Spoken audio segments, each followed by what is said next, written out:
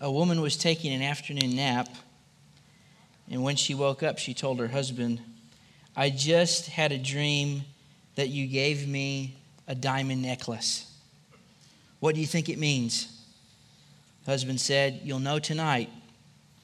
That evening, the man came home with a small package and gave it to his wife. Delighted, she opened it to find a book entitled The Meaning of Dreams.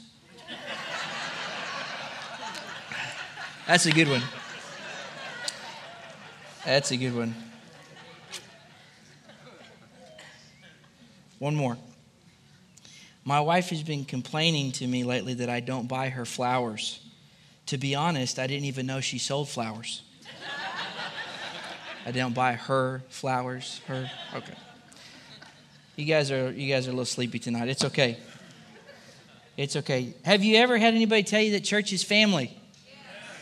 Amen. I believe that that as we do collectively here at Victory Life, that church isn't an event you go to, it's a family that you get to belong to. And we've been spending a couple weeks now talking about family and church being family. In the last 2 weeks specifically, we've been spending time talking about things that, if not dealt with, have the potential to rob us of deep-seated connection with God and deep-seated connection with each other. You know, the family that is called the church consists of our personal relationship with God and our personal relationships with each other. That's what constitutes this family gathering called the church, our relationship with God and our relationship with each other, brothers and sisters in Christ. And over the past 2 weeks, we've been spending some time talking about those things, once again, that have the potential to rob us of deep-seated connection with God and with each other. And just in the means of, or in the way of review here, those things over the past 2 weeks were, one, talking through how we need to be able to get out of an orphan mentality and a poverty mentality, that can stop us from moving into a full understanding and enjoying all the benefits of what it truly means to be a child of God, a son and a daughter of God, and also what it means to receive from each other. So if you didn't get to catch that message, be sure to check out the app or the podcast channel and go back and check that out. And last week, we talked about unforgiveness, and how unforgiveness and offense can lead to breakdown in our connection with God and our connection with each other. So before we move on to what I want to talk about tonight, which is actually two things that I think need to be at the core of our relationships with God and each other, specifically our relationship with each other, if we want those relationships to remain healthy. So we've talked about things over the past 2 weeks that can take away from our health in regards to our relationship with God and relationship with each other. But tonight I want to talk about two things that, if we'll understand them and if we'll do a good job of implementing them, they have the ability to deepen our connection with God and our connection with each other, and specifically, I believe, preserve those things and enhance those things. So before we get there, I want to take just a minute to provide some clarity around something. When I talk about things that have the ability to interfere in our connection with the Lord, I want to make sure that you understand me and what I mean by that. I know that 2 Corinthians chapter 5, verse 18 says this, that all of this, and Paul's saying all of this, he's talking specifically about our new creation status in Christ. Being a child of God, being born again, and all the benefits of that. Raise your hand if you believe that there are many benefits to being born again and a new creation in God. Paul says all of this, our connection to God, our relationship with God, he said, is from God, who through Christ reconciled us to himself and has now given us the ministry of reconciliation. When I talk about things that have the potential to hinder our connection with God, I'm not talking about that there's something in our life that's able to retract or take away from what Jesus has provided us or can detract from his finished work. I wouldn't be so careless to say that. What I am saying is that there's certain things in our lives, namely the things I've talked about over the past 2 weeks, these wrong mentalities and operating in offense and unforgiveness, that have the ability to hurt our awareness of God and how we relate to him and our engagement with him. Not that if I'm operating in an orphan mentality or poverty mentality, or I'm operating out of a place of unforgiveness, Jesus is now going to disconnect from me. How many of you know that that's not the case? Jesus is going to stick with us no matter what. The question really remains, are we going to stick with him? I love what Eugene Peterson said about discipleship. He said, discipleship is all about sticking with Jesus. And discipleship is about paying more attention to God's righteousness and faithfulness than my own righteousness and faithfulness. That's at the core of what discipleship means and what it means to be a disciple. So when I talk about things that have the ability to hurt our connection with God, I'm not talking in any way, shape, or form about something that's going to make Jesus give up on us. What I'm talking about is something that has the ability to make us become clouded in the lens of our heart by which we see and connect with the Father in day-to-day interaction and fellowship. I'm talking about things that have the potential to distract our focus and also have the potential to distract our awareness and cause us to become disengaged in this thing that is called relationship or communion with God. Did that give you some clarity on what I mean by that? All right, good. So if you didn't need the clarity, that's fine. I just felt like I needed to tell you that. I want to talk specifically tonight, and we'll see where we end up. There's always an adventure, especially on Wednesday, to see what actually gets said. But I want to talk specifically tonight about two things that I believe if we have a proper understanding of, it can really lead to us moving into a place of health in regards to our relationship with God and our relationship with each other as brothers and sisters. And those two things are love and trust. Love and trust. And I want to talk about love first tonight. So before we get into it, let's pray. Father, we just thank you for your grace. We believe that you're moving all over the world. And part of the world is Durant, Oklahoma. So we believe that you're moving here too. And we believe that what you're doing in our town and in our city, Father, is a unique and exciting work that's based upon the promises that you have for us in this season. Promises that are yes and amen in Jesus.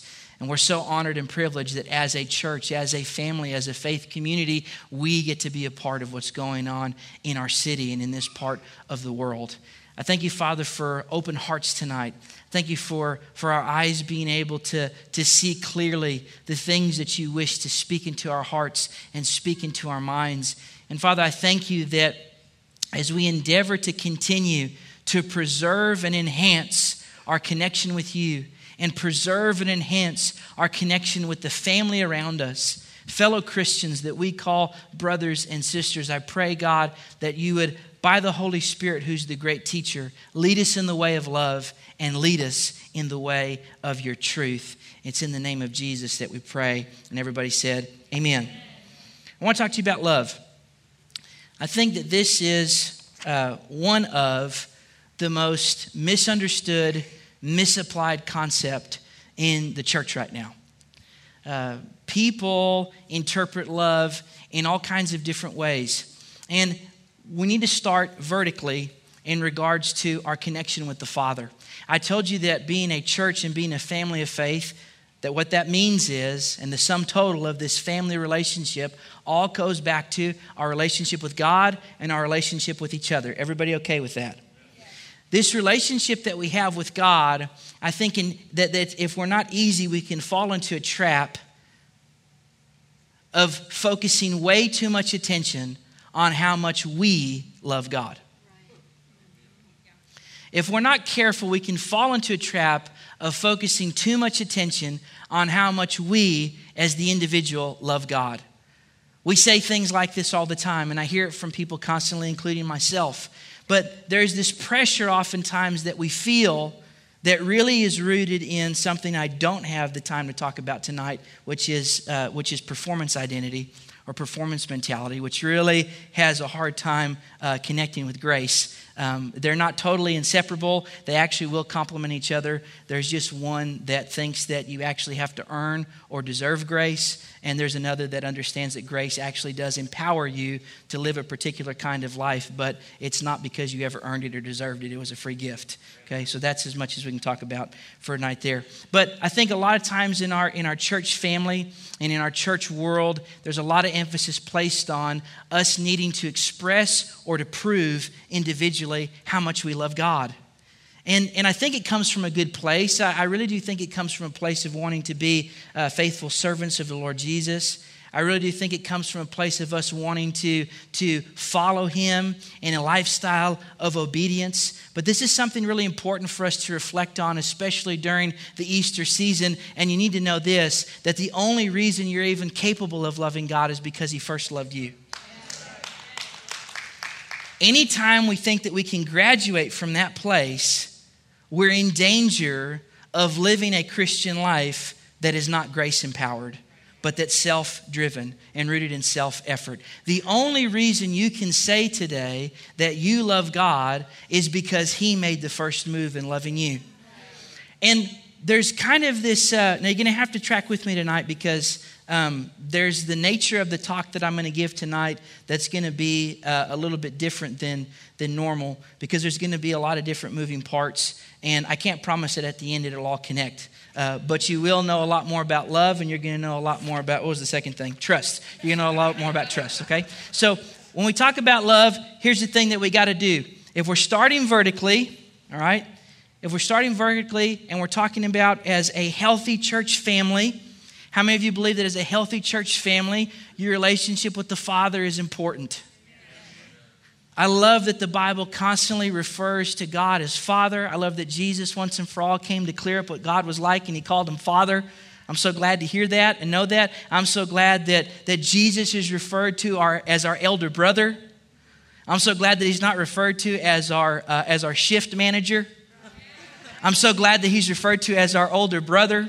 And I'm so glad that God's referred to as the Father. He's not referred to as ultimate sky boss, chief captain of the universe. I love that. It's a beautiful thing. And if you feel like I'm getting irreverent in any of that, then go back and listen to some previous messages, and you'll find out that it can get a lot worse. But here's the thing that I want to be able to tell you is that there's all these familial terms used in the Scripture.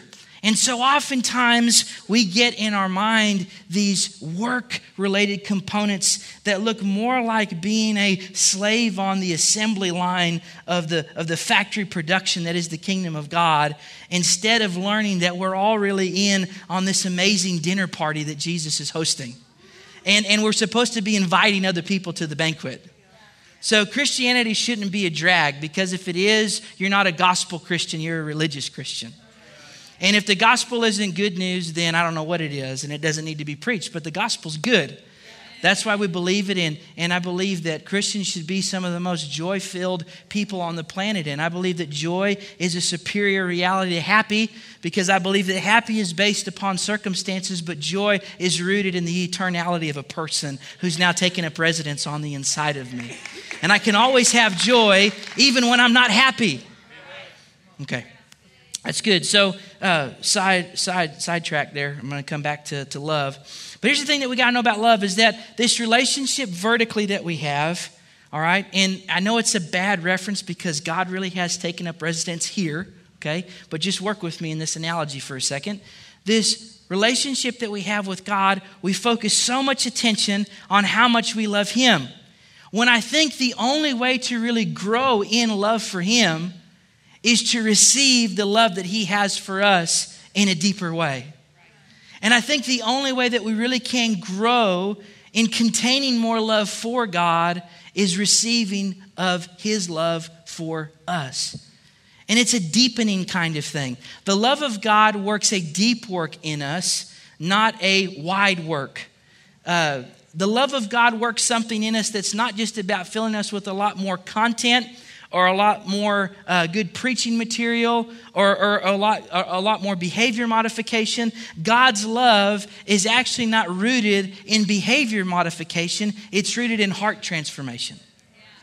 God's love actually does this thing that it deepens our vessel to be able to contain that which our heart should contain, which is his righteousness, peace, and joy that's all made possible by the Holy Ghost who's now living on the inside of us. That is the kingdom of God, righteousness, peace, and joy in the Holy Ghost. And our heart should be a container for that because that's where the Holy Ghost is. And where the Holy Ghost is, the kingdom is. Everybody following me? So here's this beautiful picture is that we have to understand that the only way that we'll really be able to love God more is if we allow ourselves to constantly be, and I know this is edgy terminology in church, and I don't mean anything bad by it, but we need to constantly be evolving, if you will. We need to constantly be growing in regards to our ability to believe how much God really loves us. Because that's the only way we'll be able to reciprocate more love for him. It's kind of the same recipe and ingredient in a healthy marriage, because I'm starting with this relationship that we have with God, because our relationship with God will set the tone for every other relationship in our life. And I start with the marriage because that's the next tier. Paul says that marriage is a great mystery that represents Christ and the church, you and I. So our relationship with God, this next tier of relationship for those of us that are married, really is a marriage covenant.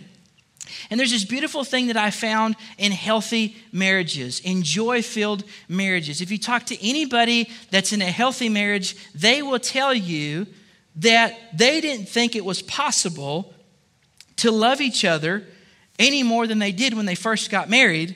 But they will tell you that wherever they're at in whatever number of years that they're married, if they're healthy and if it's whole, if it's a whole marriage, if it's a healthy marriage, that they have seemed to deepen or grow in love for each other every single year. I can tell you truthfully today that I love my wife more at the 9 going on 10 year mark that we're at than I did at year 1. But at year 1, I thought I loved her so much. Okay? Are you following me? It's kind of like that with God. There's this initial call. There's this initial response, a call and response. We hear the gospel. We believe the good news about the kingdom. We say yes to this amazing love that God has for us. But can I get a witness that if you've been walking with the Lord a long time, and if you're in a healthy, whole relationship with the Lord, you get blown away every day by how much he really loves you.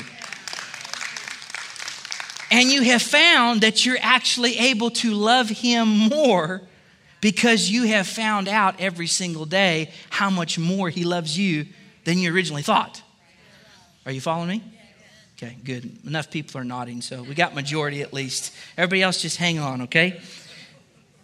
And so there's this connection with our love in regards to God, and that now bleeds out in regards to all the other relationships in our life.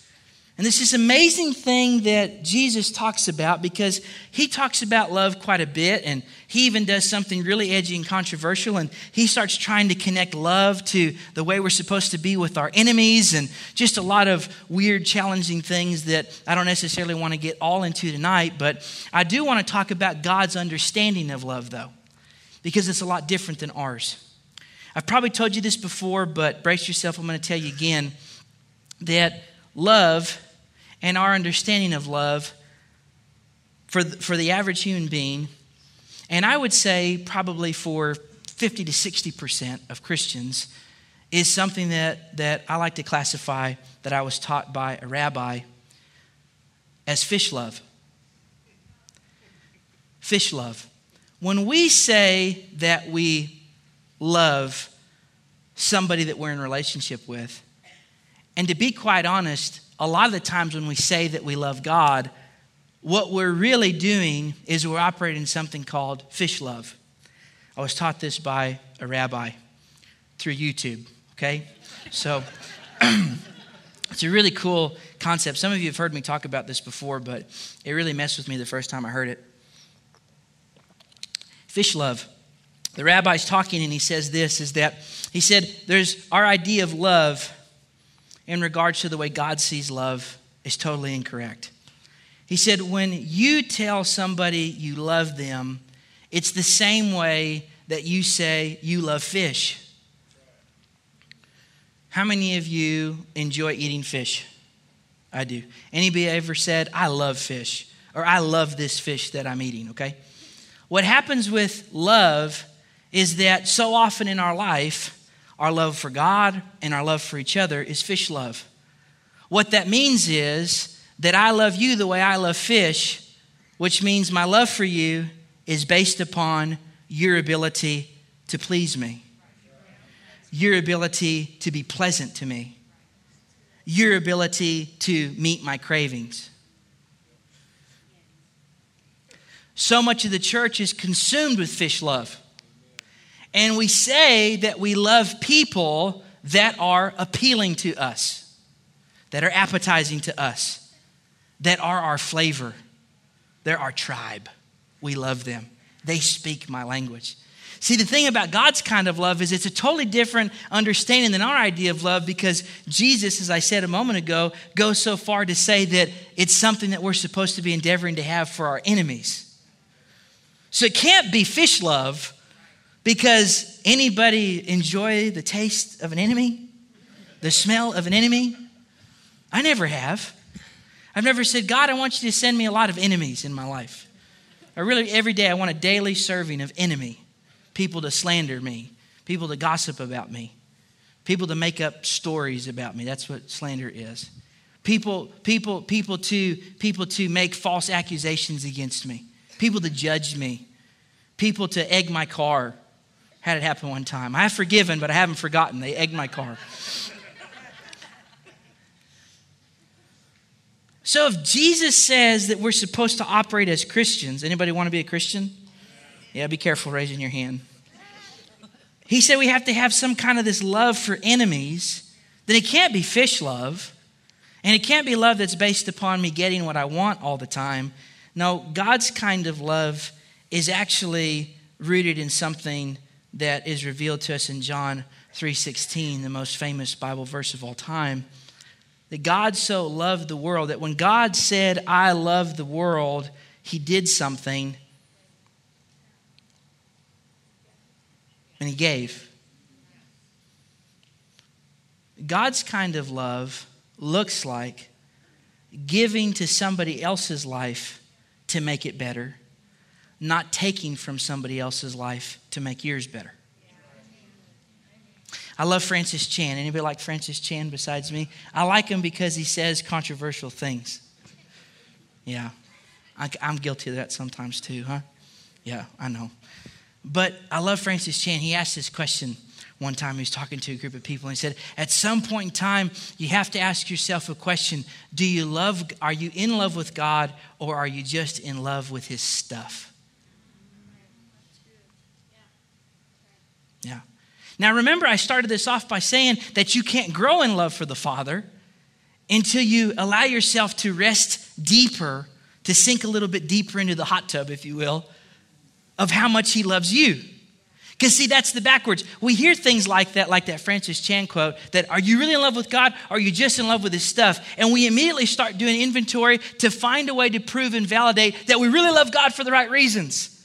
And see, that's the opposite of what we're supposed to do. When we hear something like that, instead of pulling out our resume and saying, well, this is the thing that I did that proved that I love you there, and this is the time I gave in secret, and this is the time that I cooked that casserole, and this is the time that I egged Zach's car. Oh, no, that was a mistake. And this is the time that I did these kinds of things, and we try to say that this proves that my love for God is valid, when in actuality, the only way to grow in love for God is to stop and realize, God, there's no way I can love you the way you love me.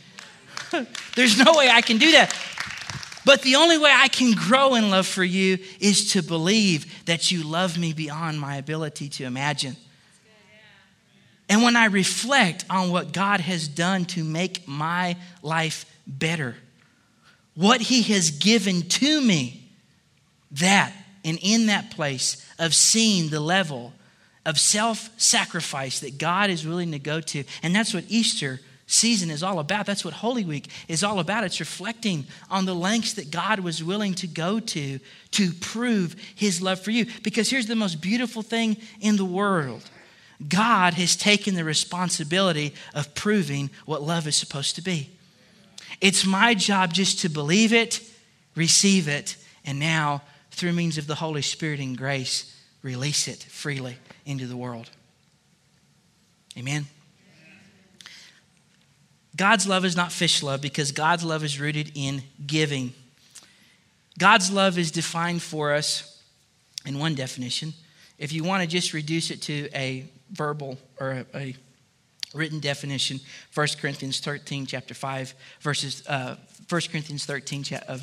through 8 is the place you can go to do that. You know it. Love is patient, it's kind, it's not irritable, blah, blah, blah, all those things. That's a place that you can go to. I said it just really fast. You didn't catch the rest of it. 1 Corinthians 3, you're not everybody's ear hears at the speed that I talk, so that's okay.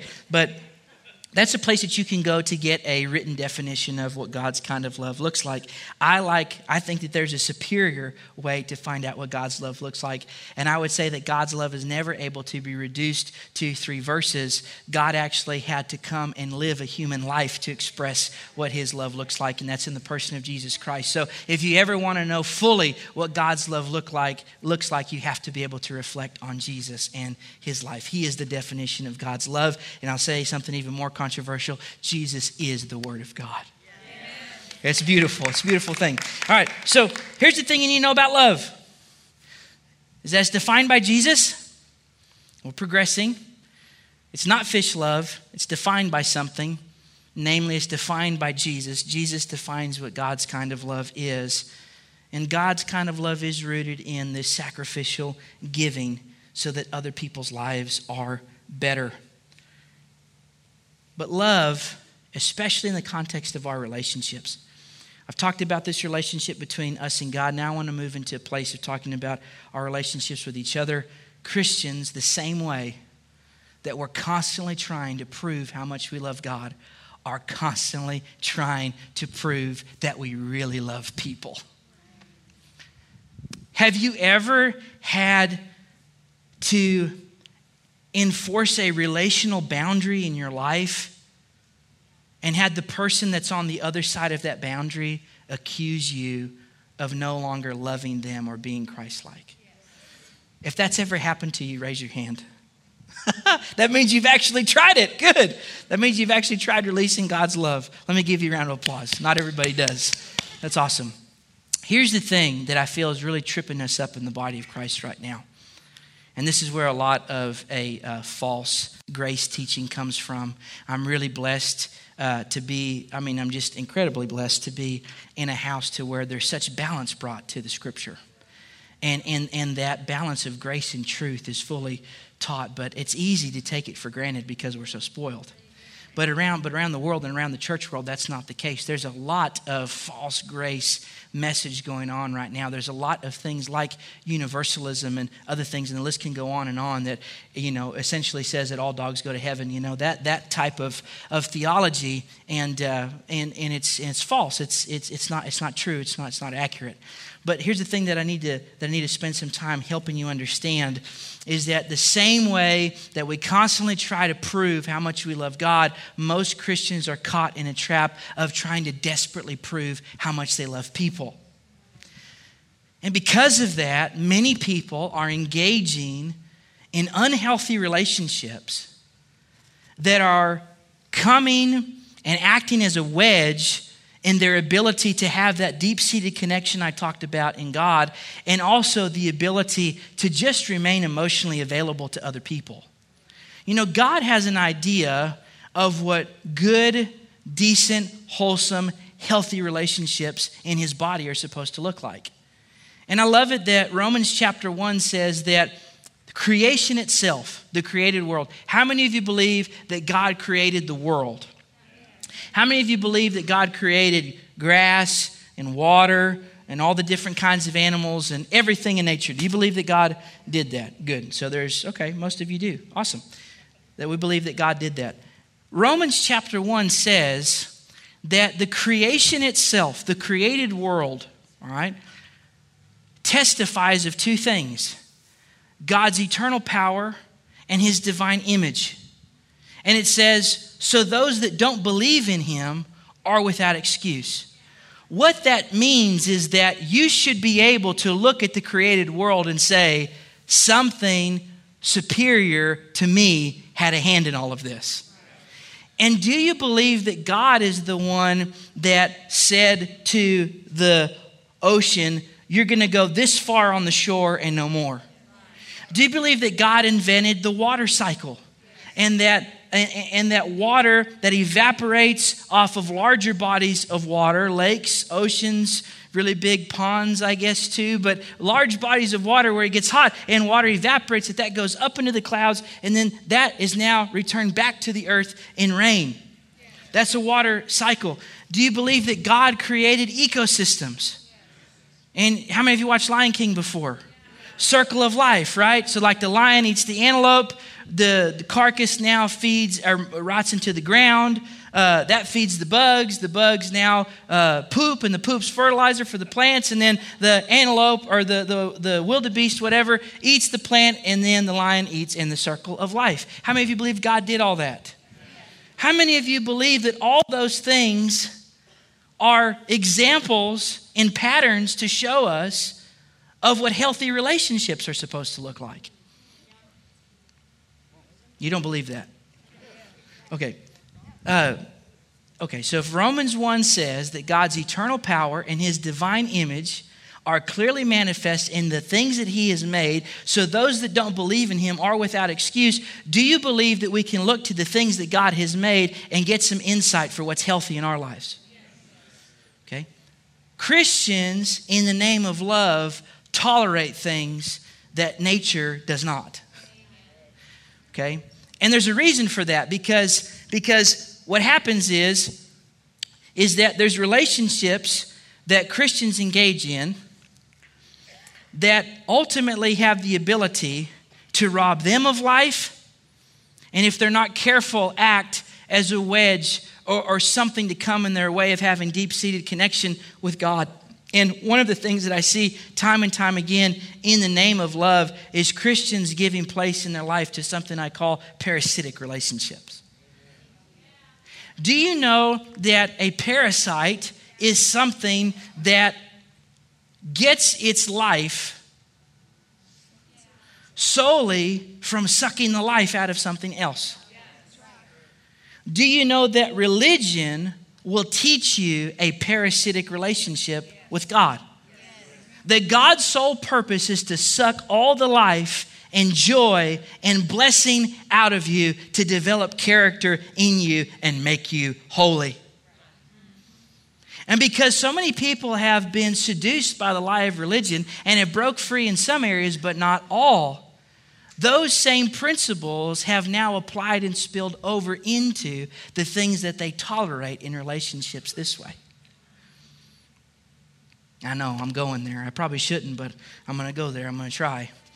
With only 6 minutes left, so there's no way this is going to actually happen. I'm probably going to have to come back and talk about that. I'm not going to be able to make it. All right. We spend way too much time trying to prove how much we love people instead of telling people how much God loves them. Let me hit you with a truth bomb here for a moment. I know Christians that have a really hard time putting up boundaries in their life, and even if need be, separating from people that are unhealthy influences in the name of love. Okay, Pastor Lee's nodding because we see this all the time. This is the bulk of what counseling is, just so you know. Is relationship management. Because relationships are tricky. Have you figured this out yet? We all need counsel when it comes to relationship, myself included. And I submit to men like Pastor Lee to counsel me in regards to relationship. They're the most tricky thing on the planet, relationship, because they involve somebody else besides you. You're perfect. Everybody else is the problem, right? Okay? So here's the thing that you need to know and that you need to understand is that I have seen more people be driven by manipulation, which really, if you want to get down to it, is a form of witchcraft. I don't have time to talk about that today. But I see more people driven by manipulation in their love relationships than I do the genuine love of God. I see more people driven by guilt in relationships than I do the genuine love of God. And in the body of Christ, we have to be okay with understanding and believing that love is like fire. It's a beautiful thing. It's a powerful thing. But can I get a witness that if I take a match and I throw it into the middle of my shag carpet in my living room, that fire no longer is a good thing? It's going to burn the house down, right? Okay. But in the name of love, people do it all the time. Fire is supposed to be within a specific boundary, a specific container. Love is a powerful thing, but I'll tell you this, love is never supposed to move outside of a boundary called truth. In fact, when love wanted to come and actually be expressed through the life of a person, Jesus Christ, it came not just as love embodied, but love embodied in truth. That's why Jesus said, I am the way, the truth, and the life. The life of Jesus was the truthfulness that God used to house his love. I know that, okay, we'll try that at another pass. If my love relationship with you takes me outside of the boundary of God's truth, then what's actually happened is it has stopped being God's kind of love. As soon as my love for you takes me outside of the boundary of God's truth, what occurs is a perversion. And a perversion is simply this. A perversion, all that it is the mutating or the tainting, if you will, of something's original purpose or design. Do you know it's a perversion for me to take my phone and use it to open a can of green beans? Because that's not what this was designed to do. A can opener is designed to open a can of green beans. It's a perversion to take this phone and use it to drive nails into a wall. Is it going to do anything to my phone if I do that? Absolutely, because it's a misuse. And it's actually being used in error against what this is designed to do. Do you know that God's love has never been designed to condone sin?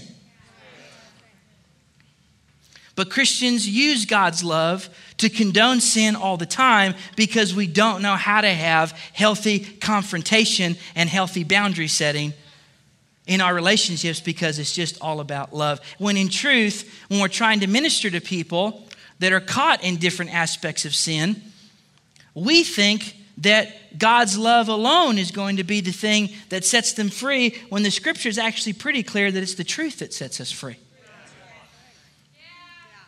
It doesn't mean that God's love doesn't need to be present because you know it's possible to just speak truth with no love at all. We're actually supposed to be engaged in speaking the truth in love, not just loving to tell the truth. But so oftentimes what happens is that love in our lives moves outside of the boundary of God's truth. And what ends up happening are things like parasitic relationships. What ends up happening is us enabling codependent behaviors in people's lives instead of setting up a boundary which has the ability to be a blessing to lead them into a place of freedom. Okay, this is a side note, but do you know the most beautiful thing that you can do if you're dealing or ministering to somebody that has lived a life of codependency? Codependency is just totally relying on somebody else, a natural, flawed human being, to be your everything. It's a major problem. I don't advise codependency with God. I advise complete dependency on God. All right? But I do warn against codependency with flawed human beings. Okay? Everybody's perfect in their spirit, but can I get a witness? Everybody's messed up in their soul and their body at some level. I used to struggle with that because in early on in my walk with the Lord, I remember the Lord constantly prompting me to give him all my love and to give him all of my trust, which I'm clearly not going to have time to talk about today, trust. But to give all of it to him. I used to struggle with that because I would always think to myself in the back of my mind, like, is God like have like the insecure, like teenage girlfriend mentality? Like he needs all my attention, all my love, all my focus. I got to talk to him every single day. In the back of my mind, I was suspicious of him because his heart had yet to be revealed to me. You will always be suspicious of the thing God tells you until his heart's revealed to you. And I warred with it. I was like, God, why do you need all of it? All my love, all my trust. You've already got everything. You surely don't need anything. And that's when he started talking to me. And I didn't have verbiage for this at the time because I hadn't met the YouTube rabbi yet. But the difference between real love and fish love. See, he said, no. He said, I really love you. And I was like, okay, I love you too. He said, but no, here's the thing. I'm asking for all of your love and all of your trust. He said, because you don't know how valuable it is. And he finally told me one day, he said, the reason I ask for all of your love, the reason I ask for all of your life, why I want all of your life to be mine, is not because I'm insecure. It's not because I'm a parasite. It's not because I am an insecure teenage girl. Teenage boys are just as insecure. I'll be an equal opportunist, okay? We really need fathers to step up in the culture, I can be honest with you, because we got more teenage boys acting like girls than I've ever seen in my entire life. Rabbit trail. He said, you don't know how valuable your life is. You don't know how valuable your love is. He said, the reason I ask for all of it, because something that valuable is only really safe with me. And he said, you've spent your entire life living this romanticized idea that you're going to get married one day and give that person all of your love and all of your life. And this person is going to be the one to make you feel all the things that you're supposed to feel. Ha ha! Ha ha! Nobody can offend you, frustrate you, and make you lose Christian virtue like your spouse. Let's just be real in God's house. That's the truth. But if we think in any way, shape, or form that has the ability to contaminate God's love for our spouse, we're crazy. Because at the end of the day, the only way that relationship is healthy is when both people are giving each other the same love they're getting from God. See, people don't know what their source is. And if you're not careful, people will try to make you it. Oh, yeah. And when you put your foot down and say, I can no longer be your source, they will hocus pocus you with their manipulation witchcraft. And they will tell you, well, if you were a real Christian, you'd still be there for me. And if you really love Jesus, and I see you sitting toward the front row at church, but you're not the real deal, because if you were, you would have done this, and this. Let me tell you something. As soon as somebody crosses that line, I can immediately tell you what spirit they're of, because everything I just said was an accusation, and there's only one person that's the accuser of the brethren. And I can tell you very plainly that at that point in time, you need to make a decision, and your decision is you need to turn up your love another 2 notches, and you need to say, you know what? I love you, and I stand by my decision to set the boundary. Because newsflash, you're just reminding me of why I really need to set one. It's not love for you to enable people by allowing you to remain their source. Everybody look at me. You are nobody's source.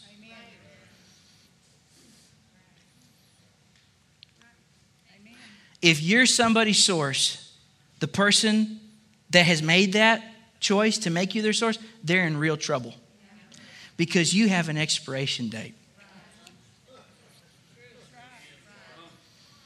I don't know if you know this or not, but unless Jesus comes back before you die, you're going to die. Is everybody okay with that? I didn't say you're going to die today. Calm down. But you're going to die. The problem with letting you be somebody else's source is that you're setting up somebody else for complete and total emotional bankruptcy. Our job in any relationship, whether it's a marriage relationship, whether it's a friendship, any relationship within and underneath the covering of our relationship with God. Church family, nuclear family, we constantly have to be working on driving the people around us and letting the people around us drive us to deep-seated connection with the Father. Because He's the only one that can be our source.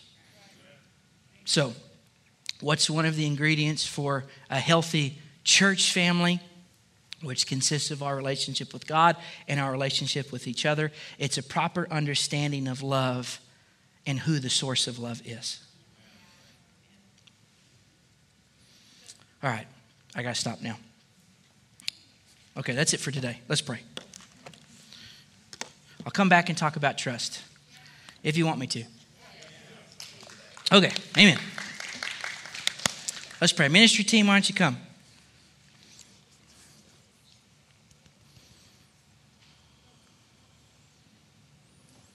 I was praying for you earlier this morning, and I asked the Lord, I said, what do you want me to tell your people tonight? I remind Him often that you're His, not mine. Okay? What do you want me to tell your people tonight? And He just showed me a picture. And Jesus was out in this field, and it was just, the most cleared piece of land I've ever seen. Beautiful, grass, and it just seemed like it went on and on and on. And there was a mountain, in the distance, and forest in the distance, but it was just this wide open space. Perfect light, just enough light. It was like sunset, but there was just enough light that you could still see everything. You know what I'm talking about? It was beautiful. And He said, I just want you to remind everybody that it's an open space that I've called them to live in. An open space. Every head bowed and every eye closed. This is what I want to do. If there's an area of your life that has made the space that God's called you to inhabit feel claustrophobic, I've got news for you. God's not in it. God's not in it. If there's a space in your walk with God that has become claustrophobic, God's not in it, but He wants to do something about it. It could be the need for you to reassess some boundaries in a relationship that has become unhealthy. It may be the need for you to allow the Holy Spirit to renew your mind in regards to your love for God. It may be an area of your life where you've allowed a lie from a yoke of religion. Could be years ago, but for whatever reason, this hook of religion has found its way into this free place in God that you're supposed to live in. And I don't think this word needs to make sense for a lot of people. I only actually need to make sense for one person for it to be worth giving.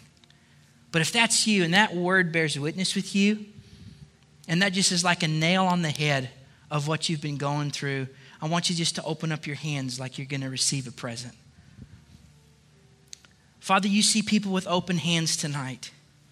And God, my prayer is that in this moment, you would encounter them with your love. That they would lay down the need to prove how much they love you or prove how much they love people. And for just a moment, you would give them that picture of how open the space is that you've called them to inhabit. There it is. Thank you, Jesus. Freedom, God. I pray that they would be empowered tonight, Lord. Empowered tonight to be able to see things from your perspective. And empowered tonight to be able to know that your love, God, is their source. Where they've been boxed in any area, Father, I call forth an unboxing tonight in Jesus' name. Whether it's a boxing in of you, a boxing in of a relationship, anything that's come to try to put a cap, Father, on their ability to deepen. I thank you, Lord, for just a fresh baptism of your love tonight. And that, Lord, they would be wooed into a place of surrender, of trust, because of your goodness. In Jesus' name. Man, somebody loves Jesus, say amen.